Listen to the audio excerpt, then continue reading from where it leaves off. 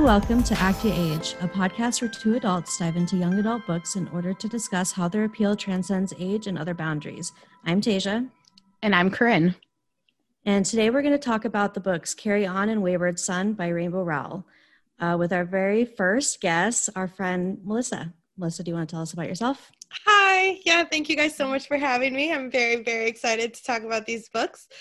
I listened to your guys' intro episode and then your fangirl episode. And so I guess the easiest intro would be like, I met you guys the same way that you met each other. Yep. And Corinne and I live in the same city, which is really cool and exciting. Yes. And yeah, so that's how we all know each other. And then I am just a person who is obsessed with magical boys and lives online, basically. Excellent. And you also have a couple of podcasts of your own if you would like to talk about them. I have two podcasts. So the first one is called Wild Pretty Things, and that was originally a Sharp Objects recap podcast, if you guys remember that show from like 2017, I think. Mm-hmm. But we have spun off from that, talking about things that we can thematically or like creatively connect back to Sharp Objects. So we talk about like everything Eliza Scanlon because she was in that show, even if it's not like thematically relevant. But then we talk about like Gone Girl because, you know, they're written by the same person. Yeah. It's a yarn wall of topics basically over there. And then I do a Mad Men. It's technically a rewatch podcast because that show has been over for a while, but I've never seen it before. So I'm coming to that for the first time, and then my co-host Matt and Annie have seen the show before, so they're like kind of guiding me through it, and we're looking at it to see. The show's called Still Great, Bob, and we're looking at Mad Men to see if it is truly still great or if the 2004 sensibilities tacked on to the 1960s is maybe not still great here in 2020, but we'll see. It's going well. We're in the third season. Excellent. I still have not seen Mad Men. One day. I got a podcast for you. I know. I've got it all ready to go. Yeah, perfect. It's free with ads on IMDb TV. Oh. There's my Mad Men cool, yeah, because it was on Netflix and then it went away, right? Yeah, it got pulled like when we were in the middle of the second season, and we were like, cool. How dare. So, like, people are definitely going to keep watching this show, I think. Oh, God. That's nice. I love when they like play games with all of our favorite shows and move them around and take them away. It's not very nice. Well, we're so excited you're here. Thank you for joining us, Melissa. Part of the reason we really wanted you to be on the show is not just because of your experience doing podcasts, but we know we have a bunch of friends who really like these books, but we know that you particularly really love these books. And you are like the reigning authority on Drary, so it seemed relevant. Right. Thank you. I should have said that in my intro. Well, I did kind of. I mentioned Magic Boys. Yeah. The and OG like fair Magic warning, Boys. I'm drinking my coffee right now, so I'm only going to get like squealier about the voice. Excellent. Well, that's this. If we had said in our introduction episode that we, obviously want to take a very critical approach to a lot of these books, which we're going to do, but these two books in particular they lend themselves to a lot of squealing, swooning. We just love these particular Magic Boys, and we'll get there. So that is welcomed and encouraged today. So before we dive into the books themselves, we want to talk briefly about what we are obsessing over this week. What's new and cool in our worlds? Tasia? Well, I finally started season 6 of Schitt's Creek because it just dropped on Netflix.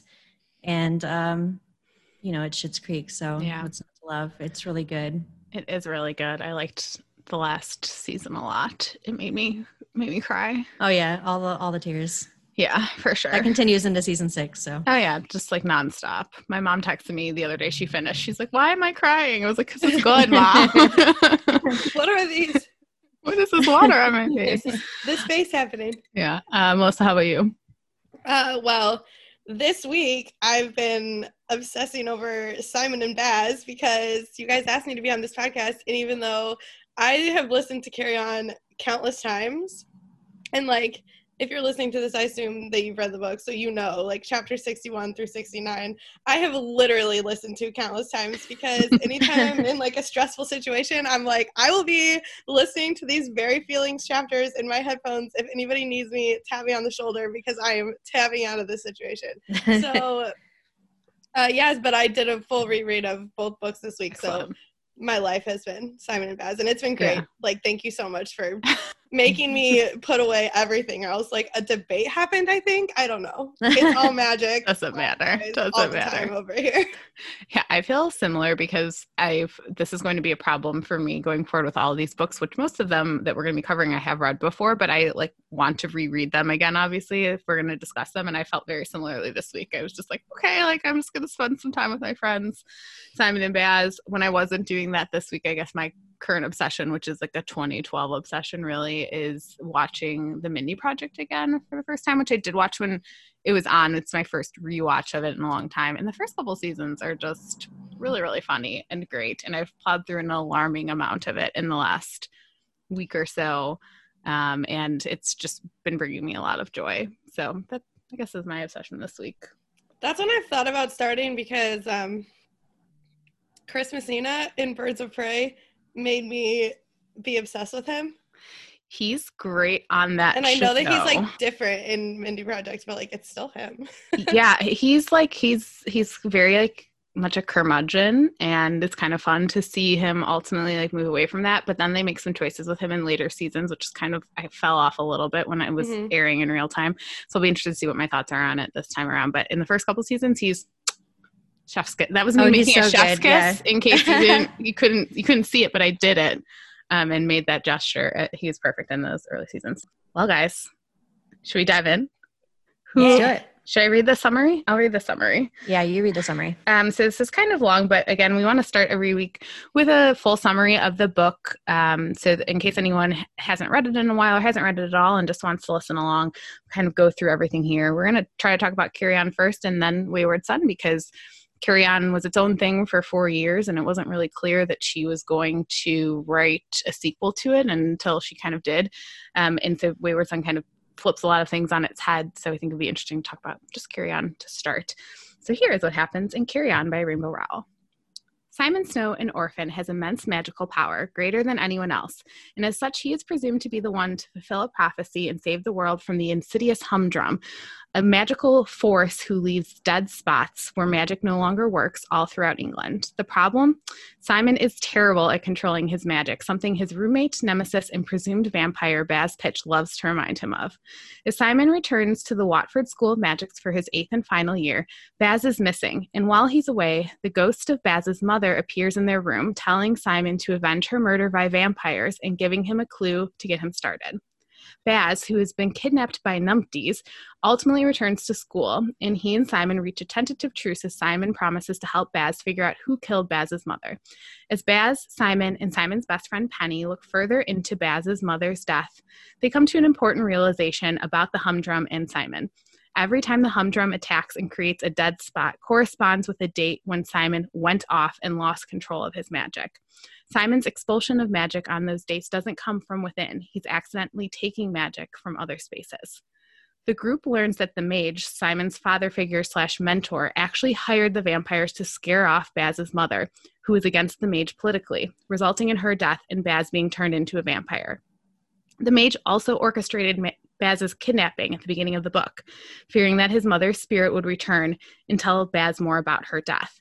When they confront the mage, he tries to convince Simon to give the mage his power to defeat the humdrum, but Simon instead gives all his magic to the humdrum to fill the holes his magic had left behind for years. In the process, Simon loses all his magic. He also accidentally kills the mage. In alternating POV chapters, the readers learn that Simon is actually the son of the mage and a girl named Lucy Salisbury. The mage convinced Lucy to have a child with him and performed a ritual to ensure that the child would be the prophesized greatest mage. Lucy dies shortly after Simon's birth. The book ends without Simon knowing the truth of his parentage. Most importantly, through the book, we learn that Baz has long been in love with Simon, and eventually Simon begins to realize that while he thought he hated Baz, he may have actually liked him all along too. At the end of the novel, Simon is without magic, but he and Baz are happy together. And that's Carry On. So yeah, a lot of things happen in Carry On, and it's definitely, I think, one of the places to start in our discussion of this is how it takes a chosen one narrative, very, very similar to Harry Potter, and kind of plays with some of the expectations of what we think is typical in those stories. I think first, I guess a good place to start with that is the fact that Simon is like kind of a mess. Love him. Bless this little angel baby, but he has no control over his magic. It's very hit or miss when he's able to use it. I think that is something that's really interesting. It makes him really relatable. Yeah, it's really like overkill when he does use it. It's either ineffective or it's too much. Yeah, I mean, I think that the fact that he struggles with it so much but like never gives up is something that makes him really endearing. But it's also kind of problematic because he knows that he is the chosen one, essentially, which makes it very different than, again, Harry Potter, who, you know, he doesn't find out till towards the end of the series that has to be the one to kill Voldemort. Simon knows it from the time he's 11 years old. So he is constantly working towards that goal, even though he maybe should not be the one to be focusing on that goal, I guess.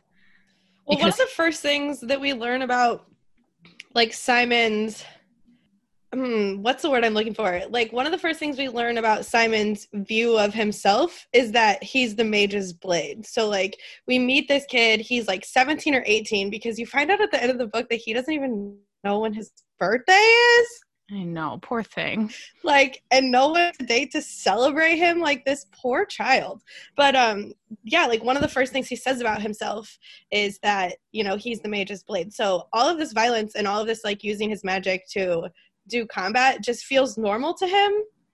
And it's like really sad, but also it's better for him that way, I think, because we meet him and like he is a happy kid and he's naive in a way that allows him to like say and do things that I don't think a well-adjusted person would be able to do, which is like really sad for Simon. But I do think it's better than him like suffering through an identity crisis like his entire childhood.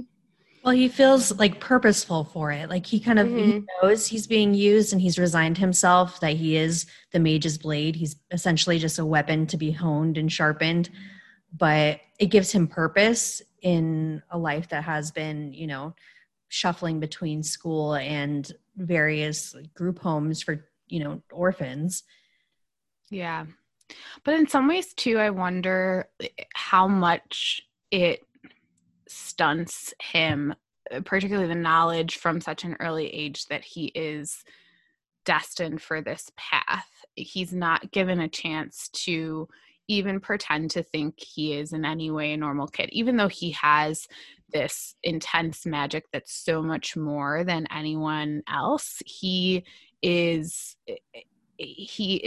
can't just be a kid who's like learning and growing as his peers are. He's, as Melissa said, he's the mage's blade. He's being honed for this very specific purpose. And I think that it doesn't allow him much of a sense of development of who he is beyond that identity, which comes into play more in the second book. But I think even in this book, he just has such a one-track mind as to he's always going to be the hero. He's always just going to dive into to danger. And I think it's interesting because rather than that just being like a bravery thing, which again in Harry Potter that seems to be the case, right? You know, he's just who he is. But Simon has been like made into that. Yeah, it doesn't matter if he's brave because that's what he does. Like he doesn't even believe that he's going to live through it. So it like he never thinks that he needs to like be building up any other, like saying like personality seems too small for what I mean, but there's no need for Simon to like build up any of the other parts of his life because he truly does not believe that he's going to live to see those things anyway. Well, yeah, when anytime anybody thinks about the future. Like, you know, Penny will be making plans for, you know, oh, after school, what are we doing? And he's just kind of, it's a non-issue for him. He doesn't even like to think about it. He doesn't expect himself to live through it. Yeah. And that's so much to put on a kid.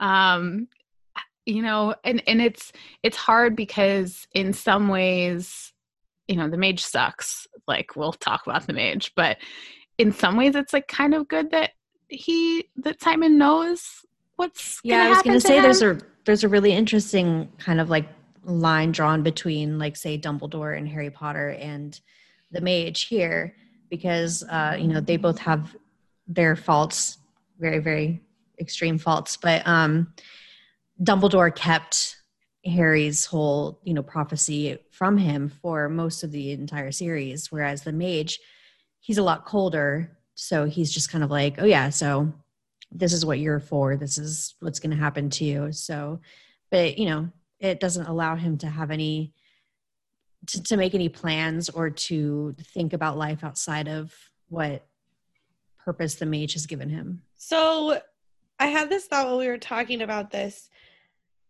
that it's not just Simon that doesn't feel the need or feel like he can make plans outside of the singular purpose. It's every kid that we actually meet in the world of mages. Not Penny as much, although, like, Penny believes that she, like, is going to marry Micah, they're going to settle down, she's going to do whatever, and that, you know, she knows what that path is to, like, you know, marry a mage and continue on in the world of mages. Agatha knows that, like, she has to marry someone who's more powerful than she is because that's what her family wants. And, like, Simon tells us that, you know, Agatha wants to get married after school and live in the country. And, like, they mentioned that if you don't meet your magical spouse at Watford, like, you'll end up alone magically. So it's like every kid in the world has, like, a one-track mind, and, like, there's nothing really for them outside of fitting into these slots that were designed for them by, like, we don't know for sure, but it's seemingly like how strict the, like, roles are for different people within the world of mages. I mean, not to even mention Baz Pitch, who thinks that his, like, life mission is to eventually be killed by Simon.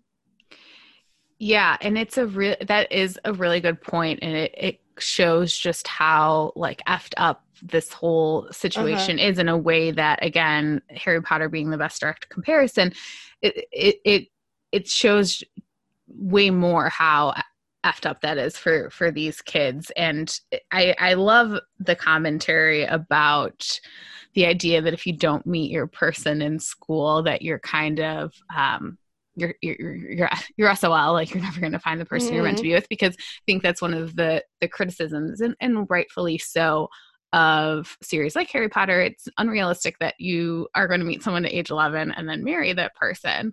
And that's what I like about the use of Agatha in this book, because she is kind of self-aware of that. So I felt really bad. I didn't even mention Agatha in the summary. They're just trying to get through a lot of stuff. But Agatha is Simon's girlfriend, and she's just very typically beautiful, blonde, comes from a well-established magical family. They've been dating for several years, and there is this expectation that they will end up together. Her family wants it. They accepted Simon. They have him over for holidays and things like that.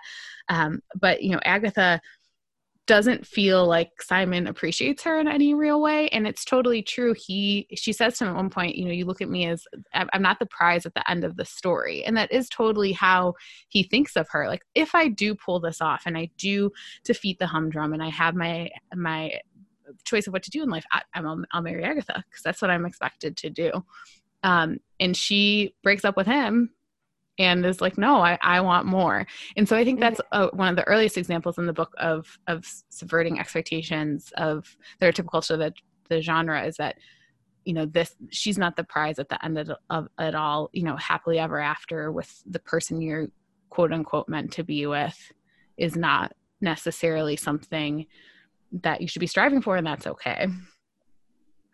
Yeah, Agatha's arc stood out a lot more to me this time around when I was reading, because in the beginning, like, it's so sad how just completely resigned she is to marrying Simon. And she's like, well, I don't really think about anybody really. Like, she's like, I don't really care, so I might as well do this. Like, it makes him happy, so, and I don't care either way. So, And yeah, the whole idea that she, like all of them, are just pawns in this scheme, which is not just the world of mages versus the humdrum. There's also this political, undercurrent between the quote unquote old families, of which, Baz's family is a part of, and then the mage, who has kind of more radical, newer ideas.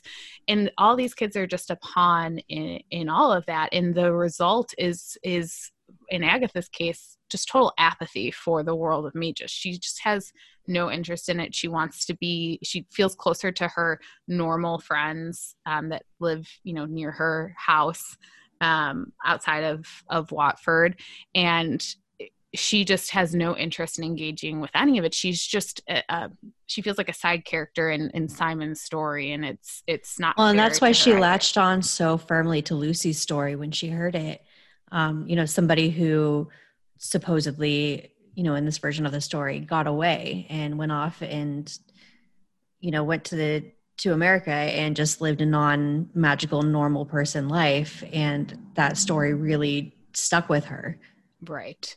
So we find out too through the novel that Lucy, who it's kind of revealed through alternate POV chapters, is Simon's mother, but she went to school with like Penny's mom, so that people know who she was. And they don't know what really happened to her. They think she ran off to California and married a normal and just kind of said F off to the world of mages, which Agatha finds really inspiring. But we really find out that she died in after having Simon, which is really sad. But yeah, she is this inspirational figure to Agatha because she represents a way out and that no one else has really been able to accomplish. And that's what Agatha does at the end of the book. She moves to California and starts to live what she thinks adopts a dog named Lucy. Yeah. I like that dog. It's the dog that like Penny uses to communicate. Steals. Yeah. Like Baz steals him, and like Penny communicates to Baz through this like little dog. And rather than returning the dog, they're just like, sure, Agatha, take the dog to California. Like, great. But yeah, I definitely agree that Agatha on rereads is a much more compelling character than I initially thought, because all of these books are told through alternating POV. So you get chapters from Simon's perspective and Baz and Penny and Agatha. And then you get Lucy chapters, and you don't know at the time, you kind of get a sense that Lucy is a ghost at this point, and she's coming back and trying to tell her story during this once in every 20-year occurrence where they call it the veil lifts, and spirits can come back if they have unfinished business. So she's trying to communicate to Simon about what happened, in the same way that Baz's mom, who was murdered, is coming back to try to tell Baz about what happened to her. And that's another, I think, really interesting part of the story too, and in subverting, some of these expectations. And we talked about a little bit, is the difference between the mage and a figure like Dumbledore, Gandalf, or anything like that, is that he's like a legit like sociopath in trying to attain his goals. And it starts at such an early age. You find out he is obsessed with the idea of this prophecy. I'll read the prophecy actually, because the language of it on rereads always is very interesting to me. It's, one will come to end us, and one will save us all. Let the greatest power of powers reign. May it save us all. So he's obsessed with trying to figure out who this one is going to be. And he thinks that he can basically like summon him or create him. So he like just totally coerces Lucy into being with him and having a child with him, which kills her and drains her of her magic. So that's, step one, terrible. Step two, he murders Baz's mom because she's getting too close to like upheaving the system that he's trying to set into place. And then he has this son who he knows is his son and does not approach him for the first 11 years of his life, leaves him in care homes. And then when he does bring him to school, he basically pays him no mind other than to make him this weapon. So basically here on Act Your Age, our reigning motto, I think, could be fuck the mage. Fuck the mage. Yeah. Fuck him so hard. The mage sucks. Yeah. And I think it is a really interesting commentary about how in a lot of these stories, there's always a figure who is so willing to push the chosen one forward to the goal that they have to kind of eradicate this force of evil that threatens the whole world. And it's so hard. And I think at the core of all of that, there has to be some like level of lack of care and concern for the one that they're pushing forward. But like the mage is kind of like an embodiment of that and an extreme example of that. And I kind of like that because I do think all these people, you know, you have to be a little callous to push someone towards those things. I think the mage makes for a really interesting villain because, well, I think what makes any good villain is kind of understandable motives. Like their motives need to be rooted in something real. And the mage, like he was right about a lot of things regarding the elitism within the magical community and not allowing other magical creatures into the school. Like even lower powered. Right. And the classism and stuff within the magical community. Like it was wrong and he was right to fight against that, but he became such a radical that was blinded by his own vanity that he made this prophecy like essentially a self-fulfilling one where he made it happen to the detriment of literally everything and everyone else. Yeah. I kind of feel like sometimes I get it into my mind and I feel like this prophecy is actually about the mage. Interesting. Because, okay, so always going back to Harry Potter, I guess. But it's inevitable with this book. That prophecy ends up being self-fulfilling, kind of, because it could have been two babies or picked one, and so thus Harry is the chosen one rather than Neville. So the language of this says like one will come to end us and one will save us all. It doesn't specify that those two are different people, and it's like, yeah, you can interpret that and say, okay, they're both Simon, except for like the mage came to end like the magical political structure as it was. And he thought that would be like saving magic as well. And he ends up being the one that creates Simon, which actually creates the Humdrum. And then like, so if the one to save us all is referring to Simon, then the mage made him too. Like he did all these rituals. Like, I just don't know what this means. And like, that's a really good point. That's really good. I always thought it was Simon too. You're convincing me. Sometimes if you would just ignore these prophecies, like maybe they would never happen. I mean, isn't that the nature of prophecies? Yes. Though? Like you know them and so you make them happen. Like just ignore them. Right. And that's what I think is ultimately so brilliant about Simon is the hero, but he's also the big bad. Like he is the humdrum. They're they're one and the same. And I think that is such a good commentary on exactly that like it's the ultimate self-fulfilling prophecy because it's a circular like echo chamber. Like without Simon, there's no humdrum. Without the humdrum, there's no Simon. It's with the mage, without the mage, there's no exactly. You've got me convinced on the prophecy. I always thought it was Simon. I like this reading of it. So interesting. I've been listening to a Carry On reread podcast called Escape from Reality, which it's really great. That's like a play on words that is read better than it is spoken by me. Much like the name of this podcast, by the way. They were yeah. They were talking about how when Mage comes to Simon at the beginning of the book wanting him to leave school for his safety, like that's really to hide him from Lucy coming, right? Because we know that when they said that, I was like, holy shit. And then when I reread the book after I heard them say that, like the mage is acting very manic in that scene. So I'm like, yeah, you have some real big secret keeping energy going on here, sir.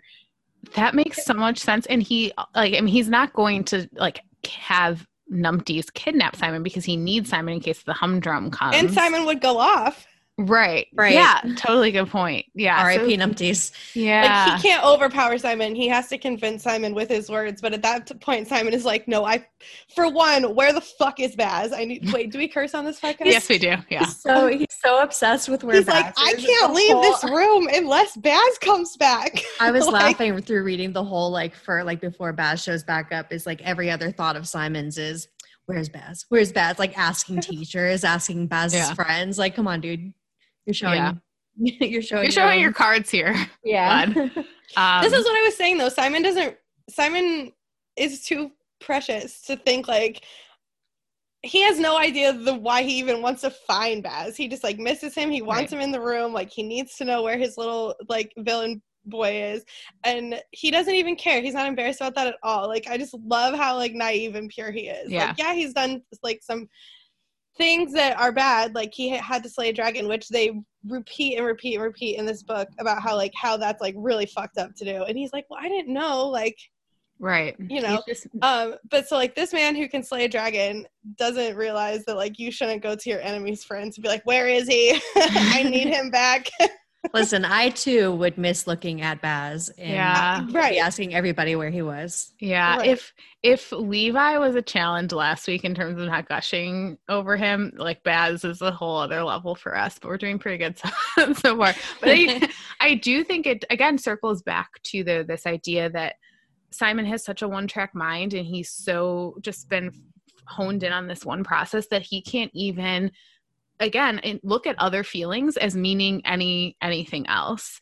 And you know, I talked a little bit about this in this summary, but you know, Baz and Simon have been kind of focused against each other because in addition to this, you know, humdrum issue, there's this political issue that is still ongoing between the mage who wants more open access to magic and then these old families, of which Baz is a part, that want to keep it more closed off to people.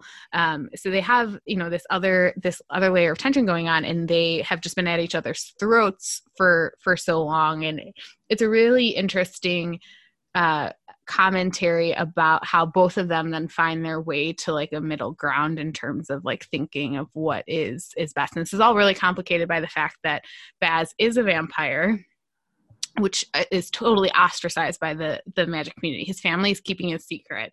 It's not so secret to Simon, who is low-key obsessed with him for years and stalks his every movement and notices everything about him. He goes to his sports practices. Like, this is not normal behavior.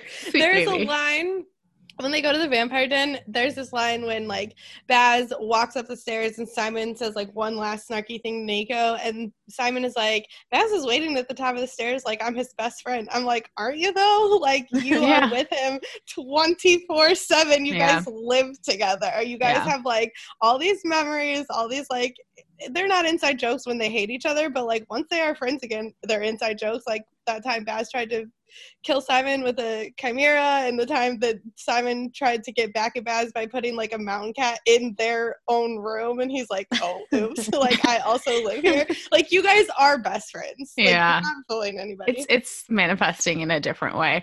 I want to talk about that scene though, about the vampires and how vampires are treated in this novel, because I think it is an interesting way to look at like some of the class and like prejudice issues that these books are bringing up. We talked briefly about Nico. Again, someone else who didn't make the summary. So much happens in these books, but I love Nico. Yeah. So at Watford, one of the only like good adult figures that Simon has in his life is a woman named Ebb, who is a goat herd on the premises. We find out that she had a twin brother named Nico, who decided like he wanted to live forever. And so he decides to willingly become a vampire. So when Natasha Grimm-Pitch, Baz's mom, reappears as a spirit to try to like have her death be avenged, the hint that she gives Simon is to go find Nico. So they eventually do find him. But I think he is like in this world, like vampires are like underground. They like live, they like hang out in very seedy, like hidden bars. So Baz has no reference point for what it means to be a vampire. And it really is just kind of an allegory of like how people, you know, ostracize and push out people, because it's very clear, like just because you're a vampire doesn't mean you're evil, you're going to kill people. Baz does not touch humans. He like kills animals to survive because he has to, but you know, it's possible to be a magician and a vampire and be good. And I think that that's, you know, something that is really helpful and interesting. And I want more of that going forward. I want more of Nicodemus going forward. I think we're going to get more. Me too. Yeah. So, and we'll talk about Wayward Son, but that takes the gang to America. So a lot of these side characters are not there anymore, including Nicodemus. So you're not talking about them, but hopefully we'll get more of them eventually. But I think that is, and you talked about this a little bit, Tasia, like the idea of this, like the mage's idea is not being so far off base, but he's just like so radical. And I think that is I think that's like a good commentary on like one of the criticisms of Harry Potter is that the magical world is so isolated and insulated, and they say that it's because they need to protect themselves, but really, like, obviously they treat muggles horribly. It's clear that like keeping things separate is not just about safety. It's coded for prejudice of people who are different. And so I'm interested in seeing how this world kind of starts to break apart those boundaries. Sorry, I'm not the most qualified to like say this next thing that I'm going to say anyway, but I think that there's probably a lot in here using the mage as like a critique of liberalism because he like wants to open up the world of mages, but he is still like, he makes this deal with the vampires because he has them kill Natasha, but the deal is that he'll let them live. The deal is not that he will welcome them into the world of mages, even though they're undead, they live on blood. Like, obviously there's some magic going on even, and we find out even more about how like magic works in Wayward Son, but it's like the mage has all these great ideas, but he's still like the shittiest person, and he's still doing this just to like amass personal power. And I think like especially right now you can see those parallels with like we'll just call them the Democrats here in America.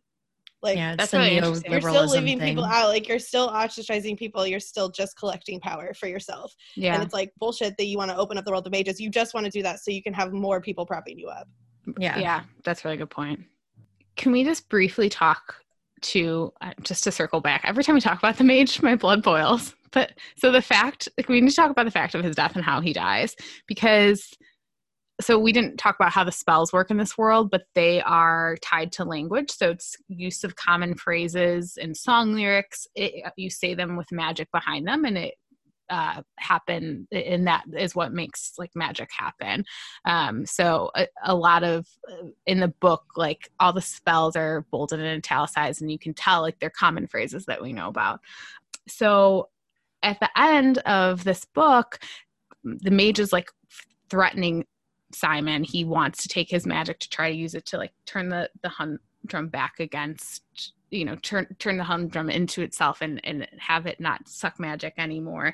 And Simon gives all his magic to the humdrum, and the mage is still coming after Simon. And Simon's telling him to stop, and Penny casts Simon Says.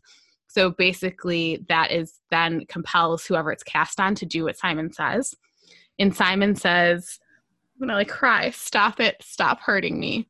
And the mage falls dead, because literally the only way that the mage can stop hurting Simon is if he is dead. Like, yeah. That's how deep his intentions were to hurt Simon. It makes me so upset. Fuck the mage. Fuck the mage. I don't even think the mage thought he was hurting Simon. Like, I'm not saying like this is an excuse. I'm saying like this is how fucked up this person was, that like this is your actual son. Like, he had to make Simon his heir so that Simon could go to Watford. He's your real heir. Like, it's your real son. You're a fucking psychopath. Yeah. And it's just like, I don't know if he's saying like, when he says like, stop hurting me, and the mage dies, like, I just think that so much damage has been done that like even if the mage wasn't doing anything to Simon, the simple fact of him existing after everything he's done to Simon is too much. Like, yeah. So is there any other big things we want to talk about Carry On? Because while I love this book a lot, and it does challenge some preconceived notions of what like a chosen one story should be, but what I think makes this series like really interesting is how Wayward Son takes all of that and goes beyond it, and deals with themes that go beyond that. So is there really anything else like super big on Carry On before we turn to Wayward Son? No, I'm ready. I think so. How Carry On ends, and I said this above, is that, there's an epilogue and it's after graduation and Simon and Baz are together, and Simon has moved into a flat with Penny and they're about to start university, and Simon says he's getting therapy. But it's generally like a very happy ending, which is always a criticism, sometimes a criticism of like how Harry Potter ended, like the whole all is well that's just not reality. And you get a little bit of it, like that Simon talks about how he's going to therapy, he doesn't have magic, he's trying to like figure out who he is, but he thinks he's going to be okay because he has Simon, or he has Baz and Penny, but that ends on a pretty happy note. But then Wayward Son flips all that on its head. It was not the sequel that anyone was expecting. Carry On is like a warm hug. It's so comforting. I think that's why we go back and we listen to it so often. But Wayward Son just like goes in another direction. It's unrelenting, just pain fest. But it makes a lot of sense because, like you said, the all was well at the end of Harry Potter makes, zero sense in reality, where these kids would be just traumatized forever, would be in for years and years and years of therapy. Yeah. And Wayward Son is the exploration of that. Like what happens when the chosen one is done. Yeah. And the big bad or whatever is defeated, but then you have all of the internal damage that has been done to deal with. Should I read the Wayward Son summary? Yeah, do it. Okay. And then we'll go into it. It's a year after the conclusion of Carry On, and Simon Snow won't get off the couch. He stopped going to school, he's drinking a lot, and he is pulled almost completely away from Penny and Baz. In a desperate attempt to bring Simon back to himself, Penny suggests they fulfill a long-held dream of theirs, a road trip across America. First stop Chicago, where Penny goes to see her longtime long-distance boyfriend Micah, only to find out he has already dumped her several times. From there, the trio sets off towards San Diego in order to see Agatha. Along the way, they fight vampires at a Renaissance fair in Nebraska, then find themselves stuck in a quiet zone after they're cornered by a group of dangerous magical beings. With the help of a curious normal named Shepard, they escape, only to find out that Agatha has been kidnapped by a group of vampires called Now Next, who are attempting to steal magic from magicians. Unsure of how to find out where these vampires are, Shepard takes them to Las Vegas, the vampire capital of the United States. In an effort to find out where Agatha might be, Baz meets with the vampire king, Lamb, who tells him all about how vampires live in the open in Las Vegas. Even though the old vampires are at odds with Now Next, Lamb agrees to take the group to meet with Now Next in order to find Agatha. Once they get there, Lamb betrays them, leading them into a dead spot without magic and offering up Penny and Simon to the Now Next as part of a treaty that requires the old vampires to turn over magicians to the Now Next group. A massive fight ensues, but Agatha, who can cast flames without her wand and without speaking, saves the day, as she and Penny summon magic from a nearby gathering of normals. Lamb escapes the melee, but the Now Next vampires are killed, and the group prepares to head home to England. Simon and Baz talk on the beach, and Simon decides that he no longer belongs in the world of mages, urging Baz to stay in Vegas, where he can be with people who understand him. Baz tries to fight him on this, but they are interrupted by Penny, who runs onto the beach and exclaims, "There's trouble at Watford. We have to go home now." And that's how that book ends. How dare you? I think we all read, when this book came out, we all read it around the same time. And I think, Melissa, you finished first. And I remember bookstore gave it to me like 2 weeks early. I remember you DMing like the group chat and being like, "Listen, you guys, this book is not going to go how you really want it to go. Like, yourself. Fair warning." Yeah. So like 4 years between Carry On and Wayward Son, and I think during that time, a lot of people who had read Carry On, just really loved like the comforting aspects of it. They love Simon and Baz's relationship. It's very swoon-worthy, which we'll talk about some of that stuff towards the end of the podcast. But it really we thought we're getting more of Simon and Baz's story. And so after the initial shock wore off, though, about Simon being in such a bad place, he and Baz are in a terrible place in terms of their relationship in this story. After the shock of it wore off and the cliffhanger of an ending wore off, I have come to appreciate how brilliant I think what Rainbow has done in this book is. I love these books. I'm so glad to reread Wayward Son because I had still only read it the one time and I literally picked it up from the bookstore, and I felt like someone was going to come into my house and take it from me because it wasn't supposed to be released yet. So I sat and I just read it in one sitting. And I remember, like, I was so annoyed when Shepherd finally got a chapter. Like, I had forgotten that there's like 8 different POVs in Carry On, because I was like, you're not even mine. Get out of here. Like, we don't know even you. go here. Only one Simon and Baz. But then on the second reread, I'm like, Shepherd is an amazing character. I love him paired with Penny. Like, I think that's so good for her. And so much of Wayward Son is like less jarring, and I wasn't like frantically flipping through the pages like looking for softness. So it's like, right. I think Carry On is like really, really good on reread as well because of like the Lucy mystery. Once you know everything about it, when you're rereading those passages, there's just like so much there. But the Wayward Son reread, there's not as much to like figure out the second time, but there's much more of like, this is not fine, but yeah, it feels still good to like soak into it more than like Wayward Son is really funny because it's like this unrelenting pain fest set in like a fun road trip AU where you're like, and it's really I'm hurting, funny. but this is really fun. Like, and it is really fun. Like, the book is very funny, even though all of the emotions are just like sad. Penny is a fucking wreck. Baz is profoundly suffering. Like, Simon's actually having a great time, but it's just because like he hasn't been outside in like 8 months or whatever. Like, yeah, and it does. Yeah, that's why I love this book so much, because it is such a good balance.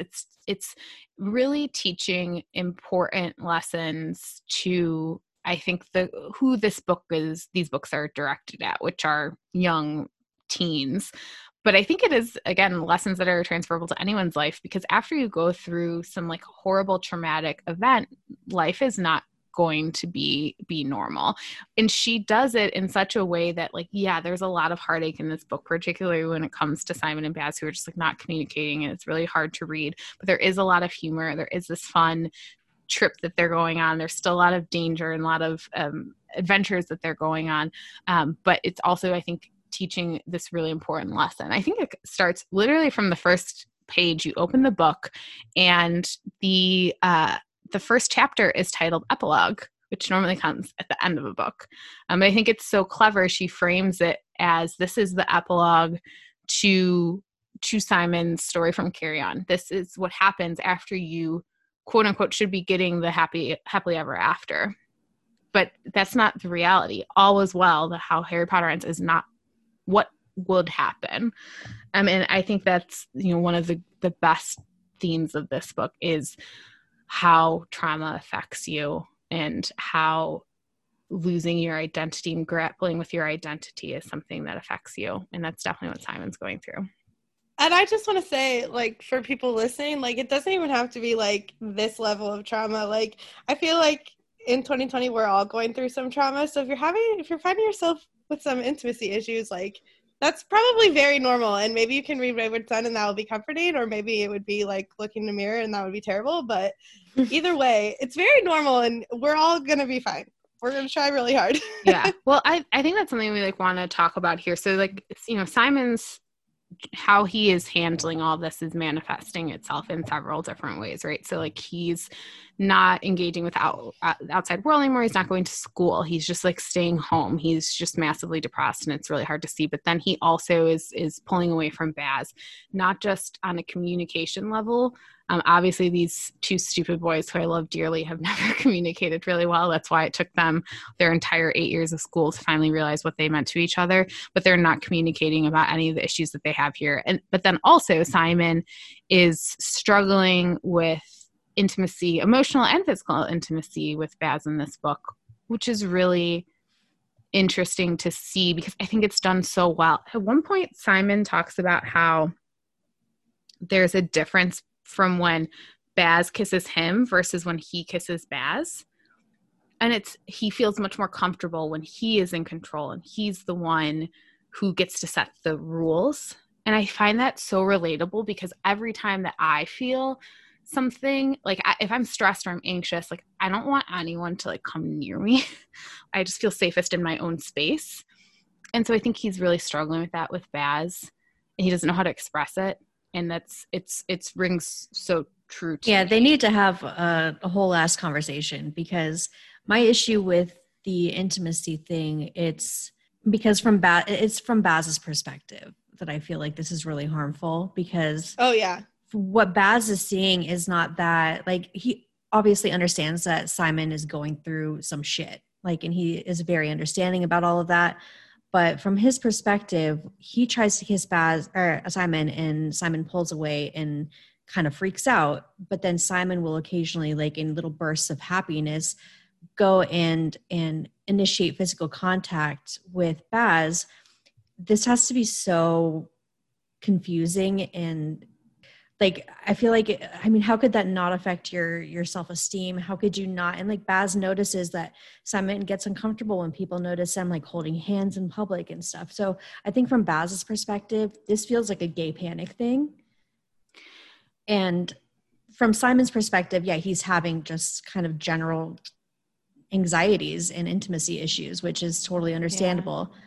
But they're not talking about it. So Baz feels, I feel like for Baz, it is coming across as like a regret of the relationship, or a sexual confusion kind of thing. Yeah.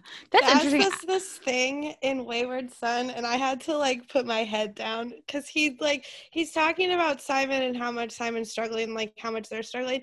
And he's like, well, I've loved him through worse. And I'm like, Baz. Yeah. Like, and because it's so hard, because like, what are you gonna say? Like, Simon can't at the moment like give Baz what Baz needs, and so Baz is just like alone, and he's like, well, I've loved Simon, like I love Simon through worse things, but it's like, you have to love yourself too, Baz. Yeah, because it's like, where's the line? Like, because like you said, like, this is obviously damaging to Baz. At what point do you stop doing it? Yeah. And that's why I think Baz does feel so compelled by Lamb when they go to Vegas and he meets another vampire, because Baz has that own self-hatred. And in terms of, he is a vampire, he's in hiding on that. He's way more open about his sexuality. Like, that is not the problem for Baz Pitch. The problem for Baz Pitch a lot of times is the fact that he's this vampire and his family knows, but it's like a coded secret they don't talk about. And he goes and he meets this guy who's just, it's not like vampires are totally out in the open, but they have a very symbiotic system in place where they're living in cooperation with each other, and they've figured out how to, feed off of humans without killing them or turning them into vampires. And it blows his mind that he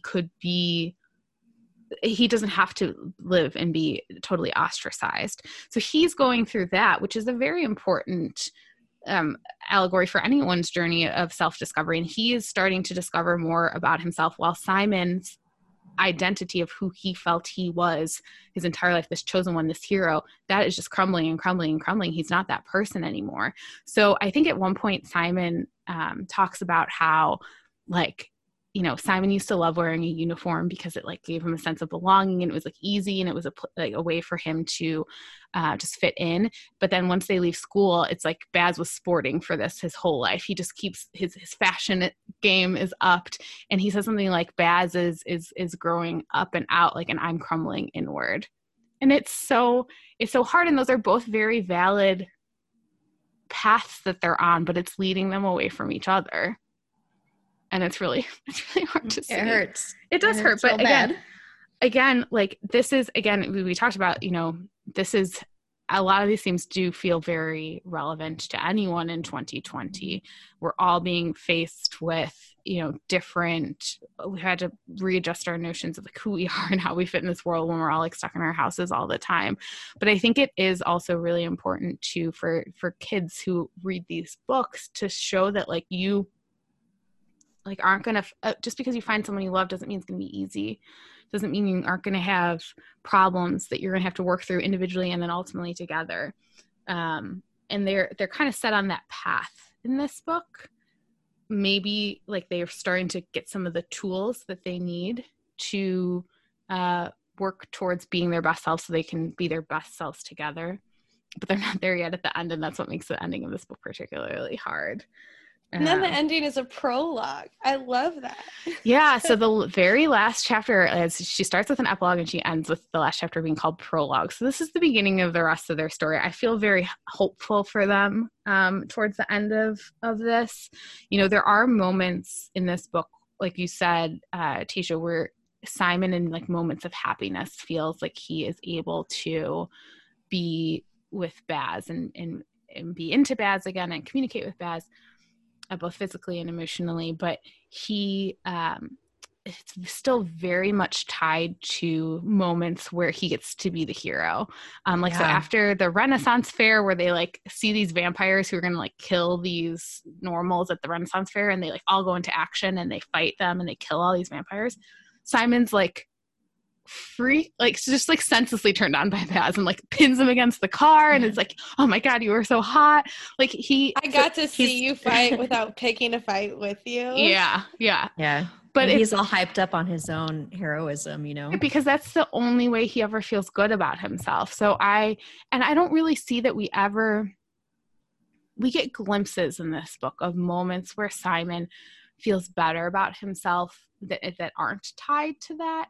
And it's particularly when he is outside and he's flying. So at the end of Carry On, he is left with wings and a tail because he tried to turn himself to a dragon. How have we not mentioned that until right now? I don't know. Simon has wings and a tail. Simon has wings. Yeah. I think probably because we just assume that people listening to this have already read the books, and it's like so serious. Yeah. Well, it's kind of like a silly plot thing in some ways. Like, okay, this guy's got wings and tail, whatever. We're in a magical world. It doesn't really matter, but it does matter because it's an additional hindrance on Simon. He can't like go out into the world because he has appendages that like people are blocking into. Or running into. So Penny finds a way to like spell them like basically invisible. But when he is able to like on these massive stretches of the road trip where they're just like in empty spots and he can just fly, that's like when he feels best. And that's when he has that beautiful moment with Baz where he like makes Baz come lay in the back of this pickup truck with them because Simon's been outside and flying and seeing all the stars and he's like, I want you to see this with me. That is the closest I think we get to Simon feeling better about himself without it being connected to him like basically saving the day and killing someone to like save his friends. So it's there. He's starting to learn a little bit about how to be himself, and he needs like some space to do that. And I don't know how he's going to get that back in England, honestly, but with whatever drama is going down over there, like it doesn't feel like there's going to be I think it's interesting that she said that she was like, Baz, something's going on at Watford. Like, does that mean that whatever's going on at Watford is more relevant to Baz than it would be to Simon? Or is she doing that because Baz is the one that still has magic? But like Penny and Simon have been doing rescue missions and emergencies like their whole lives. I just think it's so like, and even though Simon doesn't have magic, we've never seen Penny like not still go to him. That's for true. Whatever. But yeah, she does immediately like shout at Baz. But then like towards the end, you know, it says Penny's running towards us. She's out of breath. We this is from Baz's POV. We both stand when we see the look on her face. I catch her by the shoulders. What is it? Her brown eyes are lit with horror. Baz, there's trouble. Watford. We have to go home now. Yeah, I mean, she is talking. Yeah, it is. At that point, he's looking right at her, but the shout that interrupts them is her yelling Baz. So that's a really interesting point. Well, we didn't talk about this either, but you know, at the end of Carry On, the events with like the mage dying and Simon defeating the Humdrum happens like in the fall semester, and Simon obviously doesn't go back to school because he doesn't have magic anymore. Oh yeah, so maybe that's why. Penny doesn't go back to school because they just decide to let her. Like 8th year has always been optional, and she has like top marks, and she's like, I'm not going to go back. Baz decides to go back, but then Penny's mom is the headmaster now after the mage has effed off forever. Praise be. So maybe that has something to do with it, but I also like the idea that she and Baz are very powerful magicians. They're very good magicians. They were both top of their class, like constantly vying for that. So I think that that's something that is really interesting. So one of the other things that I think is really interesting in this book is how Agatha and Penny kind of really come into their own more. Agatha is, as we talked about, like in the initial read of Carry On, you don't like her. She's kind of a pill. She's not into being part of this world anymore. So she moves to California, inspired by this like false narrative surrounding Lucy. And she's doing much better. She seems much happier. But then she gets involved with this Now Next group, which is very like cult-like. But I love like ultimately some of the lessons you like learn from that is like she is told by this guy who's in charge of Now Next that like how special she is, and she wants to hear that because she's never heard that before. She was just a token in Simon's story. She's so resistant to it too. She's like, I love, like, I'm sure Agatha had personality during her time at Watford, but we don't get as much of it in Carry On as we do in Wayward Son. And I love when she's like, well, I know when they say special, I know that they just mean blonde. Like, she's so unwilling to like take this at face value. And honestly, good for her, because they're trying to steal her magic. Yeah, they are trying to steal her. You can't trust white boys named Brayden. You can't. I'm sorry. Oh, I loved you when he says his name is Brayden. She's like, of course it is. She's like, that's a made up name. Oh, I love it because it seems like when you're reading Carry On, like it's hard to get into Agatha as a character, really see a lot of personality in her because, like, as we've talked about, she was just so completely over the entire magical world and how she was just kind of meant to be prettied up and marry the dude who saved the day. And like, for very understandable reasons, she's just like, oh, fuck this entire place. Fuck all of you. I don't care. And so it's hard to like get into her because when we're reading Carry On, we're so excited to be there. We're so excited to be in the magical world. And she's somebody that's just like, nah, nah, I don't care. Yeah. So when she goes out to California and she really starts developing herself, like she's the same person. She has the same personality, but now it's in a different context and it's more fun. Yeah. And then she saves the day. And it is such a great moment. So we find out, so when she goes to California, she leaves her wand at home in England. She's like, I am done with the world of mages. But like she gets to California and she can still cast magic without her wand. Like just under her breath, she can summon flames. She does wandless magic. Yeah. That's a big deal. If these listeners read Harry Potter fan fiction, but that is like the coolest shit ever when people can do wandless magic. I also love that she says like, and this is like British, sorry, but she says like, oh, I keep an emergency fag in my purse. When I used to smoke cigarettes, I always had like one floater cigarette in all my bag. Safety cig, it's a thing. Shout out Agatha, you are great. Although that is what gets her in trouble in this book because she does cast wandless magic and she lights her cigarette and Brayden sees it and realizes that she has magic and then he tries to like steal it from her.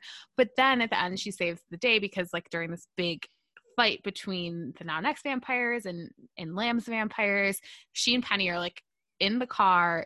Their mouths have been magically glued shut. They can't talk, so they can't like cast is what they're trying to prevent them from doing, even though they're in a dead spot. And despite the fact that they're in a dead spot, Agatha realized that there's like this large group of people nearby at this like basically like Burning Man, except it's called Burning Lad, like festival. And she like uses that magic to summon flames. And then without speaking, without a wand, and then she and Penny just like bust out on the scene. They're like throwing flames at everyone. Well, because Penny has swallowed the gem from her like magical ring. So she's got the power source. Started, Penny can like use like her magical item. But I think the important part here is that she swallowed the gem because at the end of the book she has it back. So you know what happened. She had to do some digging to get that stone back.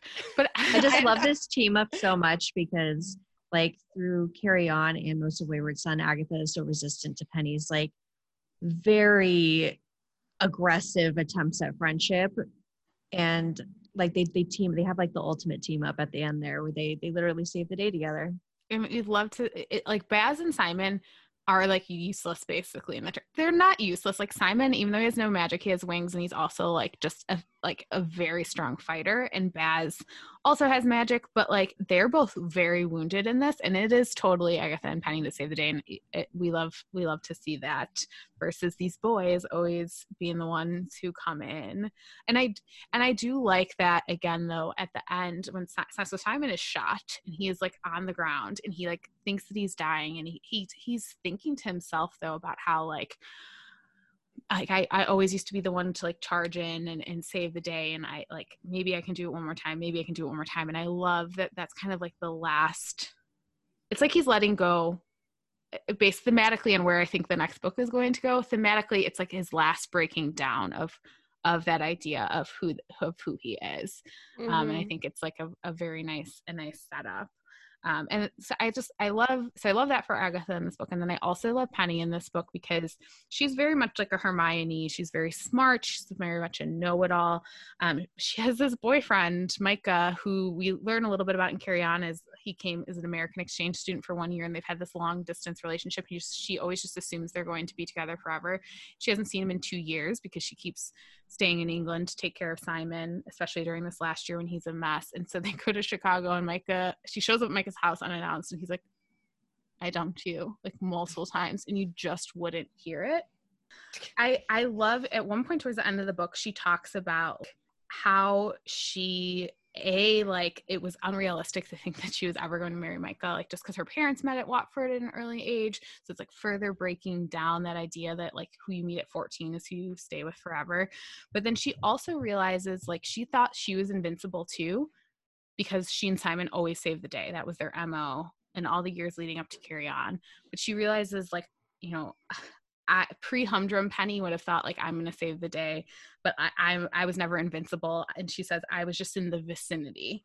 Simon was the power, and she was just there with him. But that's why I like then that she and Agatha are the ones who like really take things down. So it's great for them to both kind of break through who they thought they were and establish their own power in their own ways. Yeah, Agatha got to be the hero of her own story for once instead of just being a sidekick in Simon's dramas. Right. Yeah, it's great. So, but yeah, so that I think covers most of the things we want to talk about with Wayward Son. I think we do want to spend some time kind of theorizing where the series is going to go. The third book, Any Way the Wind Blows, is coming out in June of 2021.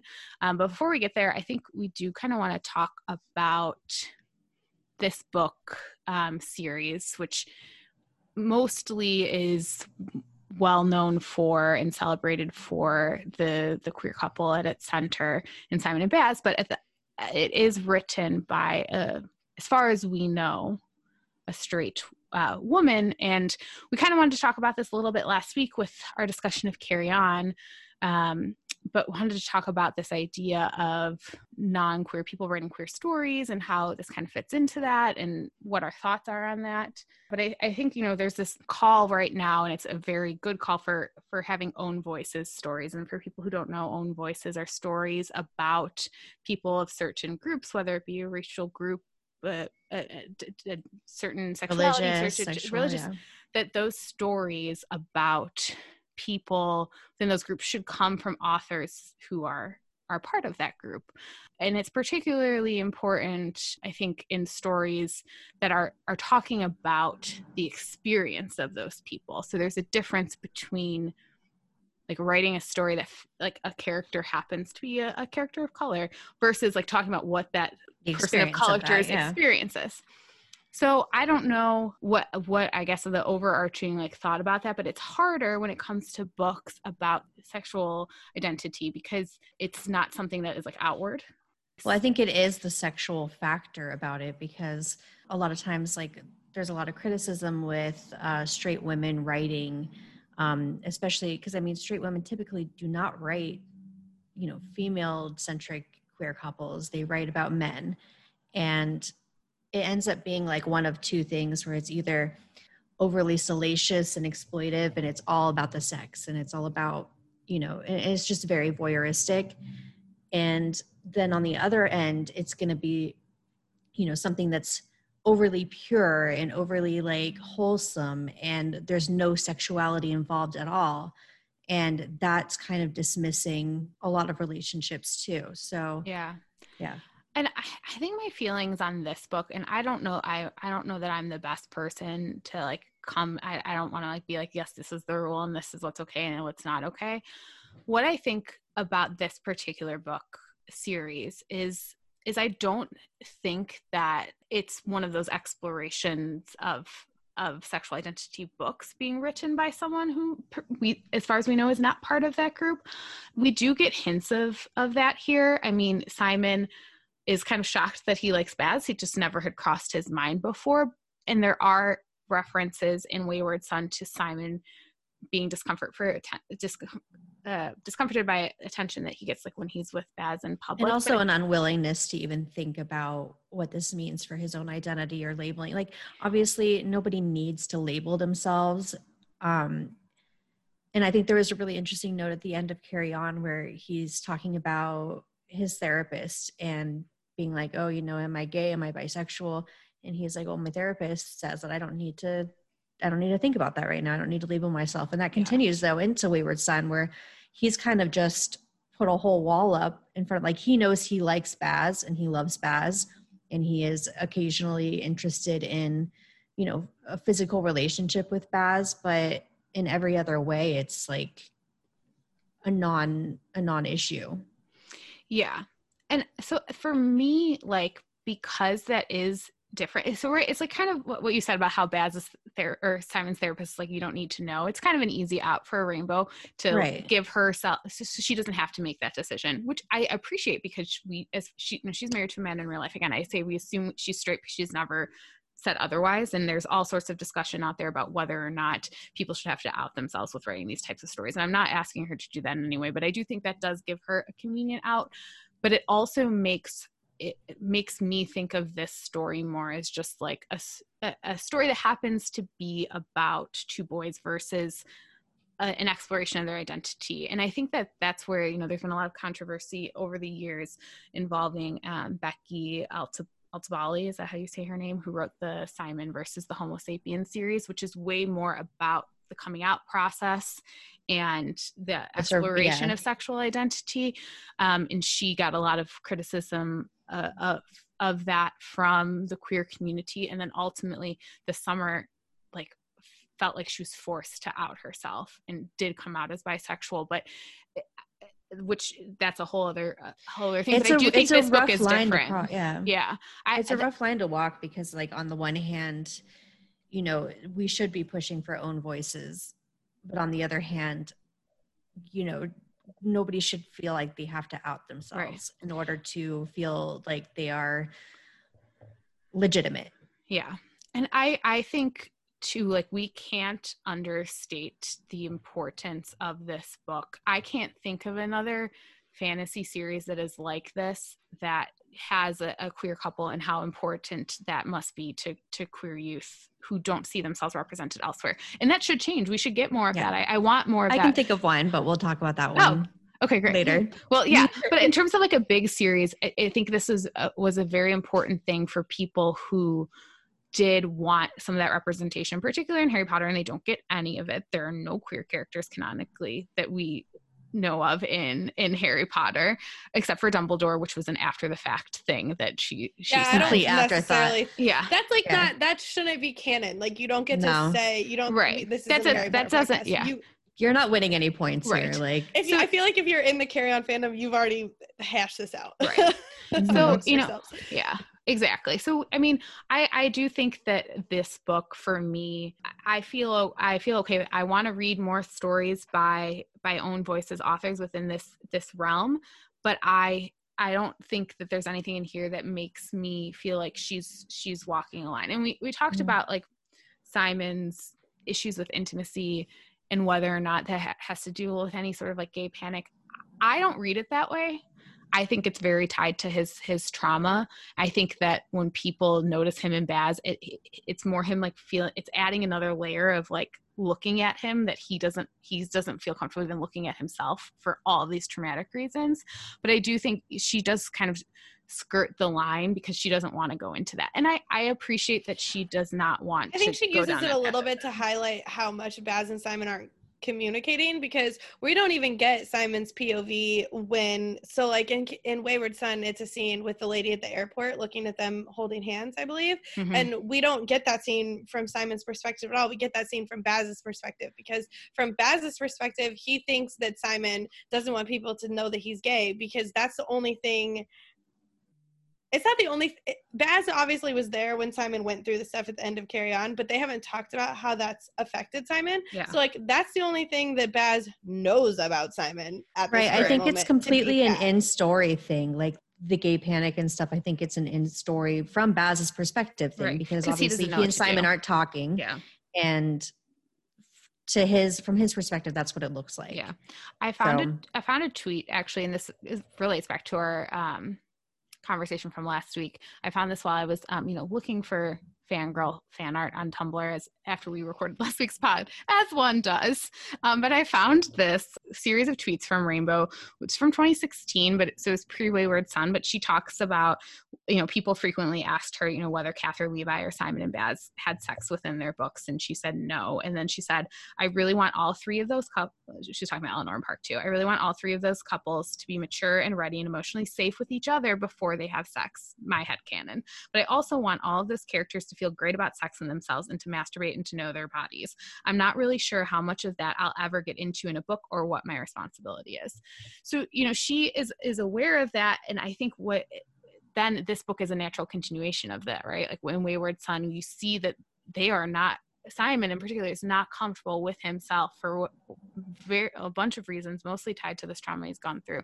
And so therefore he cannot take those steps in a healthy way with Baz. So I'll be interested to see kind of where they go in the next book. And it's also interesting because the final book of the trilogy, I guess, Anyway the Wind Blows, is rated like 16 plus or whatever. So is that for, I don't assume it's for like violence. So she tweeted that it was for content. But what does that mean? Does it mean violence or does it mean sexual content? I don't know. I'll what kind of we'll content see how it goes. Rainbow? Yeah.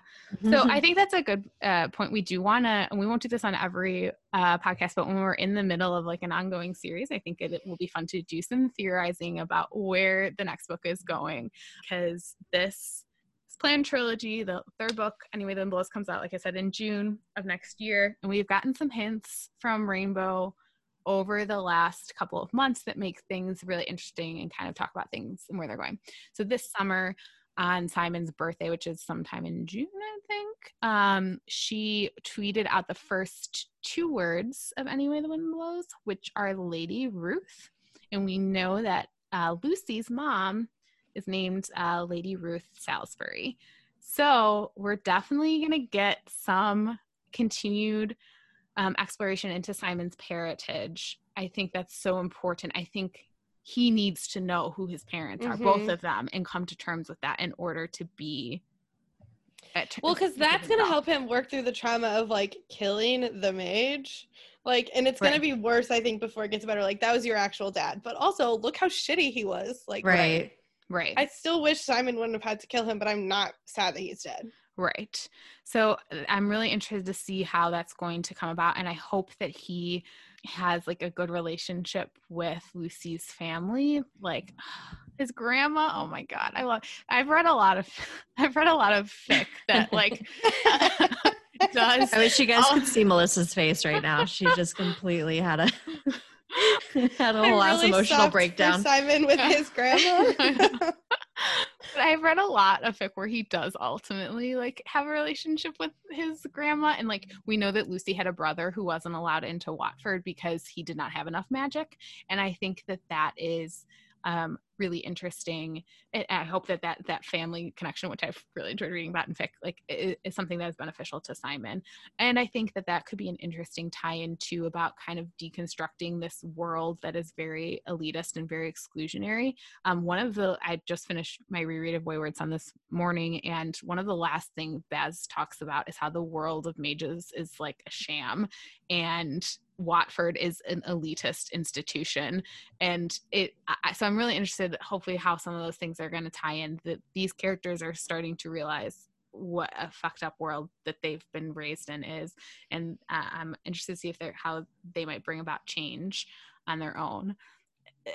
Well, we know that they're like, basically they don't have one leader. Penny's mom is the headmaster or whatever of Watford, but then the Coven is ruling the world of mages. Not even ruling, they're like running the world of mages as a collective now. So it's like Baz is gonna come back and he's like, I'm Natasha Pitch's son, like I am the equivalent of like royalty from the old past, and like I'm a vampire, can I live? Baz is like a potential. I don't have to kill people. I have hella magic. Like, I would love him to like have some role in charge of this new world order as someone who kind of toes the line between the old, the new, people who are cast outside of this world. One of the things that's really interesting, I think, Melissa, I'm stealing this thought from you in our like notes that we shared about, but like Shepherd talking about like how like elitist magicians they call themselves magicians, even though there's all these other magical beings who can do magic. And I think that is really going to be an interesting thing to come about. It is a really interesting point about like Baz's potential future role as kind of a unifying figure, because he represents so much of all these disparate kind of factions within the magical community, that he could be kind of like this unifying figure, like a bridge. Yeah, I think that would be really cool to see. Baz didn't even know that he could drink from humans without killing them. And then we know that he's been like basically malnutritioned from like eating animals this whole time, which like, I'm not saying we should be drinking human blood, but you know, whatever, it's vampires. So what are the vampires who are like living in the shadows doing? Are they killing people? Are they unhealthy? It's like, these are people, like they deserve to live full, happy and healthy lives. And like we've all, you know, in every vampire story there comes a part when like there's at least a human that's like willing to give like their life force to like a vampire. And I'm not saying like that's specifically the stuff I want to see, but it's like, if you're gonna really have the world of mages and you're gonna make it a point to take care of all the magical creatures, which is what I think they need to be doing, which is what the mage was sort of kind of working towards, like vampires need to be part of that. So they all need to learn how to be like happy and healthy and like not harmful to people and like etc. Yeah. And I think tied to that too is Baz's like own self-discovery and realization about who he is as a vampire and what that means from going forward. The issue of his immortality is going to be something that is really needs to be talked about and figured out. He wasn't sure if he was going to live forever, so he was turned as a 5-year-old, and he's grown, but we need answers on to whether or not, you know, Baz is going to live forever. Sounds like it. So Lamb was like at least 400 years old if we did the math on it. But I'm like confused by that, because it's not like he stopped aging when he was turned.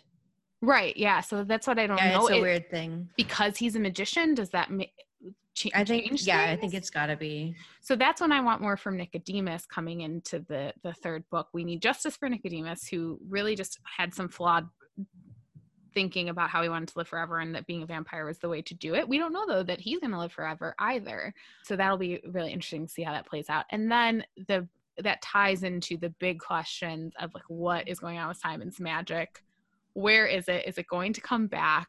And if so, what way is it going to come back?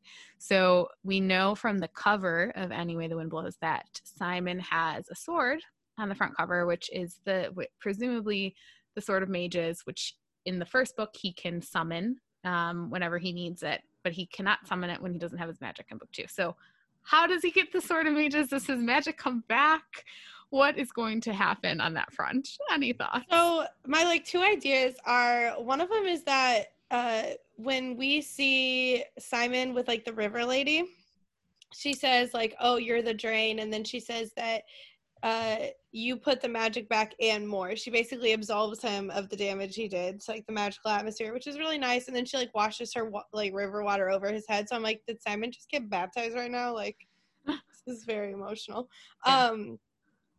But she says he put that back and more. So he was a legitimate magical child. They just the mage amped it up a bit. The mage did a ritual to like fuck with how much magic he had access to. So it's like, did he give away magic that truly belonged to him because he was didn't know how to control any of the things that he was doing when he was giving his magic to the Humdrum. So is there some way for him to get the magic that he was supposed to have back? Or Shepard talks so much about the different magical beings, he calls them maybes, and they have some type of like innate natural control of magic, although it's not as focused as it is with the magical speakers. So is there some type of magic that Simon can access like through his dragon self now? Because if he was really turning into a dragon recognizes him as a dragon like hatchling. So is there something about him getting like magical creature magic abilities? I love this theory so much. Yeah, that's all the Simon is an actual dragon. Yeah, please. So they do meet a dragon. Yeah, like he's a baby, a kitten. And she says, so the dragon that they meet in the book is like very, very old. Mm-hmm. So she says that she came to the United States and that you're from the north like me. So I'm wondering like where we know that the mage was Welsh, so he's not from the north of England, but I don't know where like Lucy's family was from. Like, are they dragons? Like, I don't know.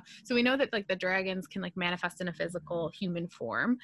So that could be a really interesting idea. And then if he is immortal, what will that mean for him and Baz? Is Baz mortal too? And then ultimately the question of just like where the relationship is going to go. You know, Rainbow writes angst very, very well. She is a softie and she is romantic, and so that's why that's what gives me like the most hope for Simon and Baz, is that I know that she wants them to eventually be happy. Yeah, and she on her latest Twitter rampage about these books, she's a great Twitter follow because she like lovingly trolls her fans, but on her latest like outpouring on Twitter, she was talking about how she, you know, someone's like, please just give them a happy ending, and she's like, sure, like I'll give them all happy endings, let me write them for you right now. And they were like very sarcastic, and Baz was like, everything's great now, like Simon is doing watercolor paints, and I've gotten really into bath bombs, and it's all just going to be Gucci suits and love from here on out, and I'm only 22 and life is great. So I don't think it's going to be that. It's not going to be wrapped up in such a pretty little bow like that. Well, she always brings up a really good point about people always claim that they want just like, can we just let this person be happy? Please let this person be happy. And she's like, sure, but there's no story there, because she's right. Like, I think she brought up, she was like, okay, so you want just a book where Agatha takes a nap, you know, because that's essentially what you're asking for, because the root of stories is conflict. You need conflict to have a story. Otherwise, you're just sitting in a room, which is fine in short bursts for things like fan fiction when you need something to make you feel better. But really, the heart of stories is conflict. It's what pushes plot. It's what pushes character development. Without conflict, you have no character development at all. Like, you need this. Like, this is an important part of storytelling. Yeah.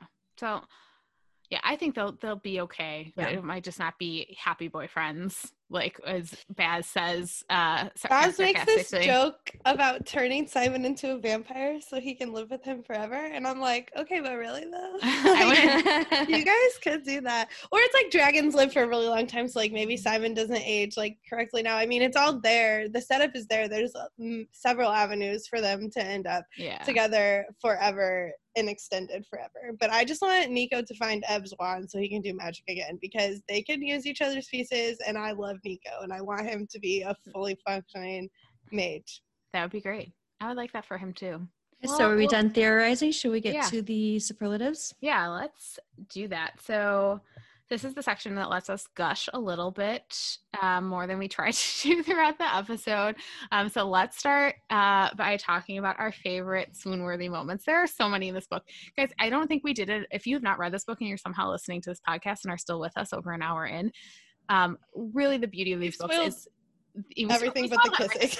We spoiled everything but the kisses. And what makes these books so special is Rainbow's like lyrical style of writing, and just how soft these two are for each other when they're not in a state of existential crisis as they are in Wayward Son. But Carry On is great.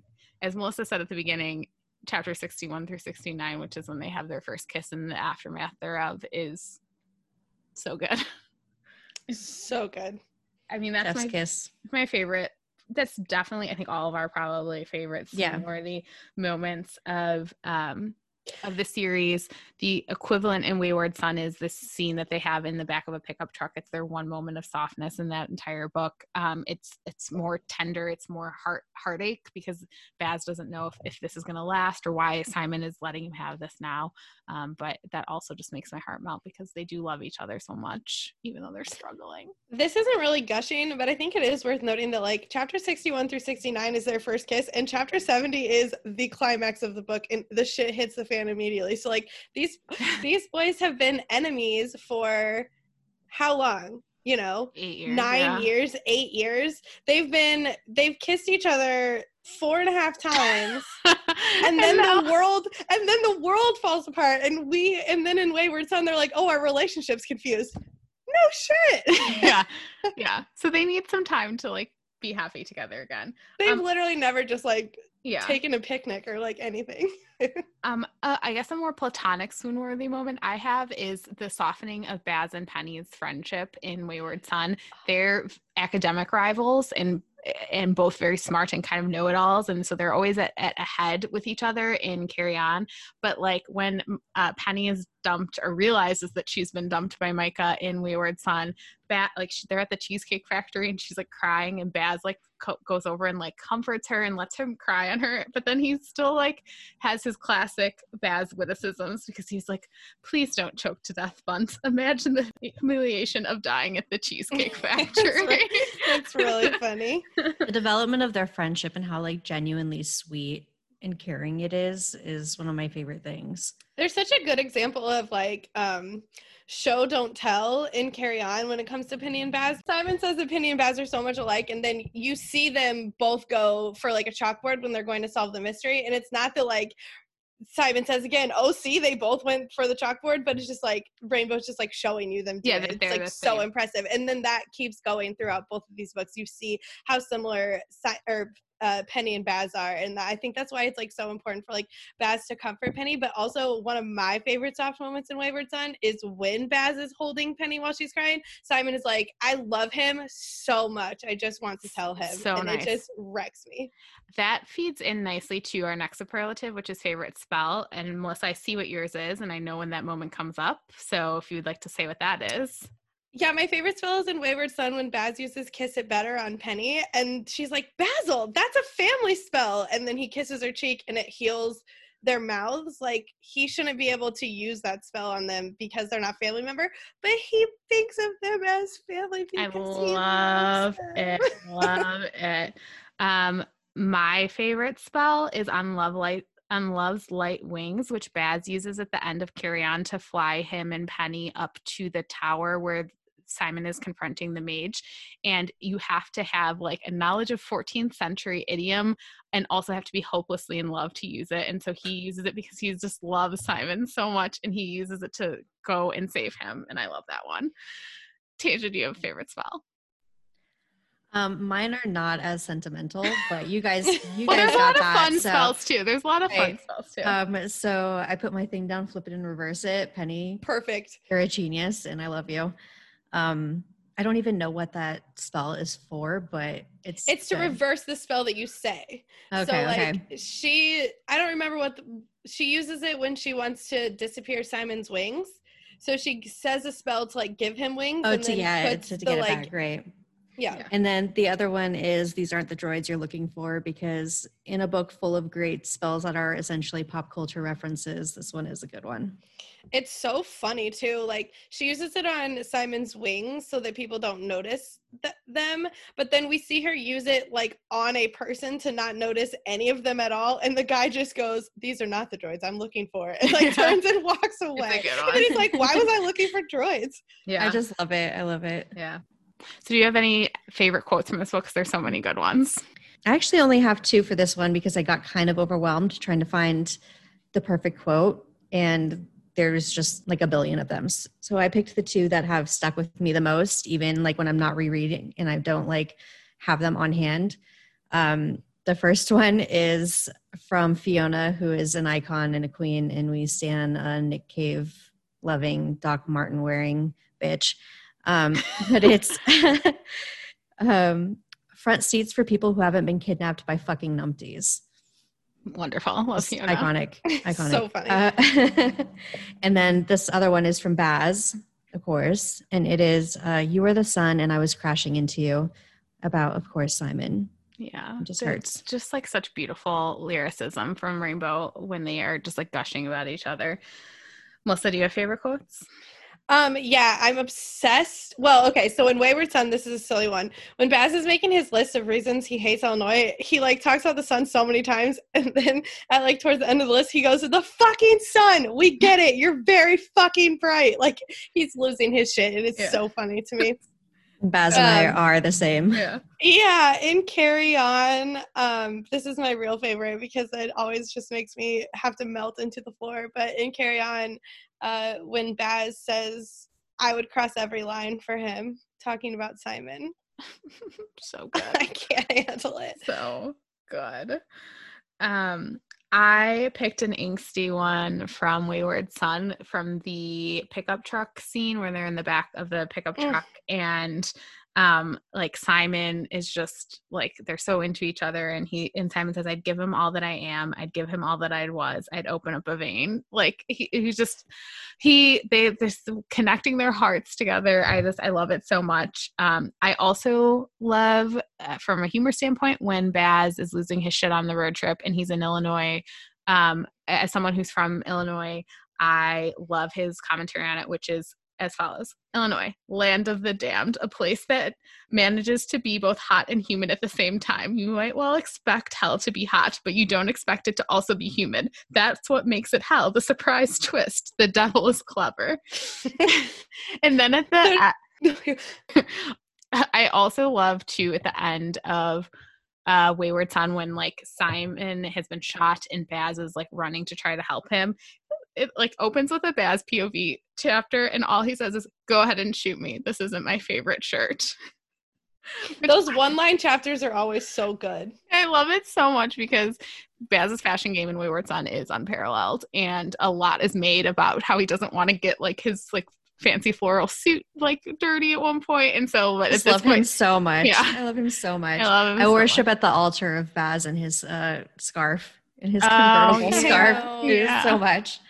The one line chapter in Carry On that always cracks me up is when they just kiss in the forest. They're back at Baz's house and Simon's like, "I don't know what Baz is thinking," and then it's just one sentence Baz chapter. He goes, "I don't know what I'm thinking."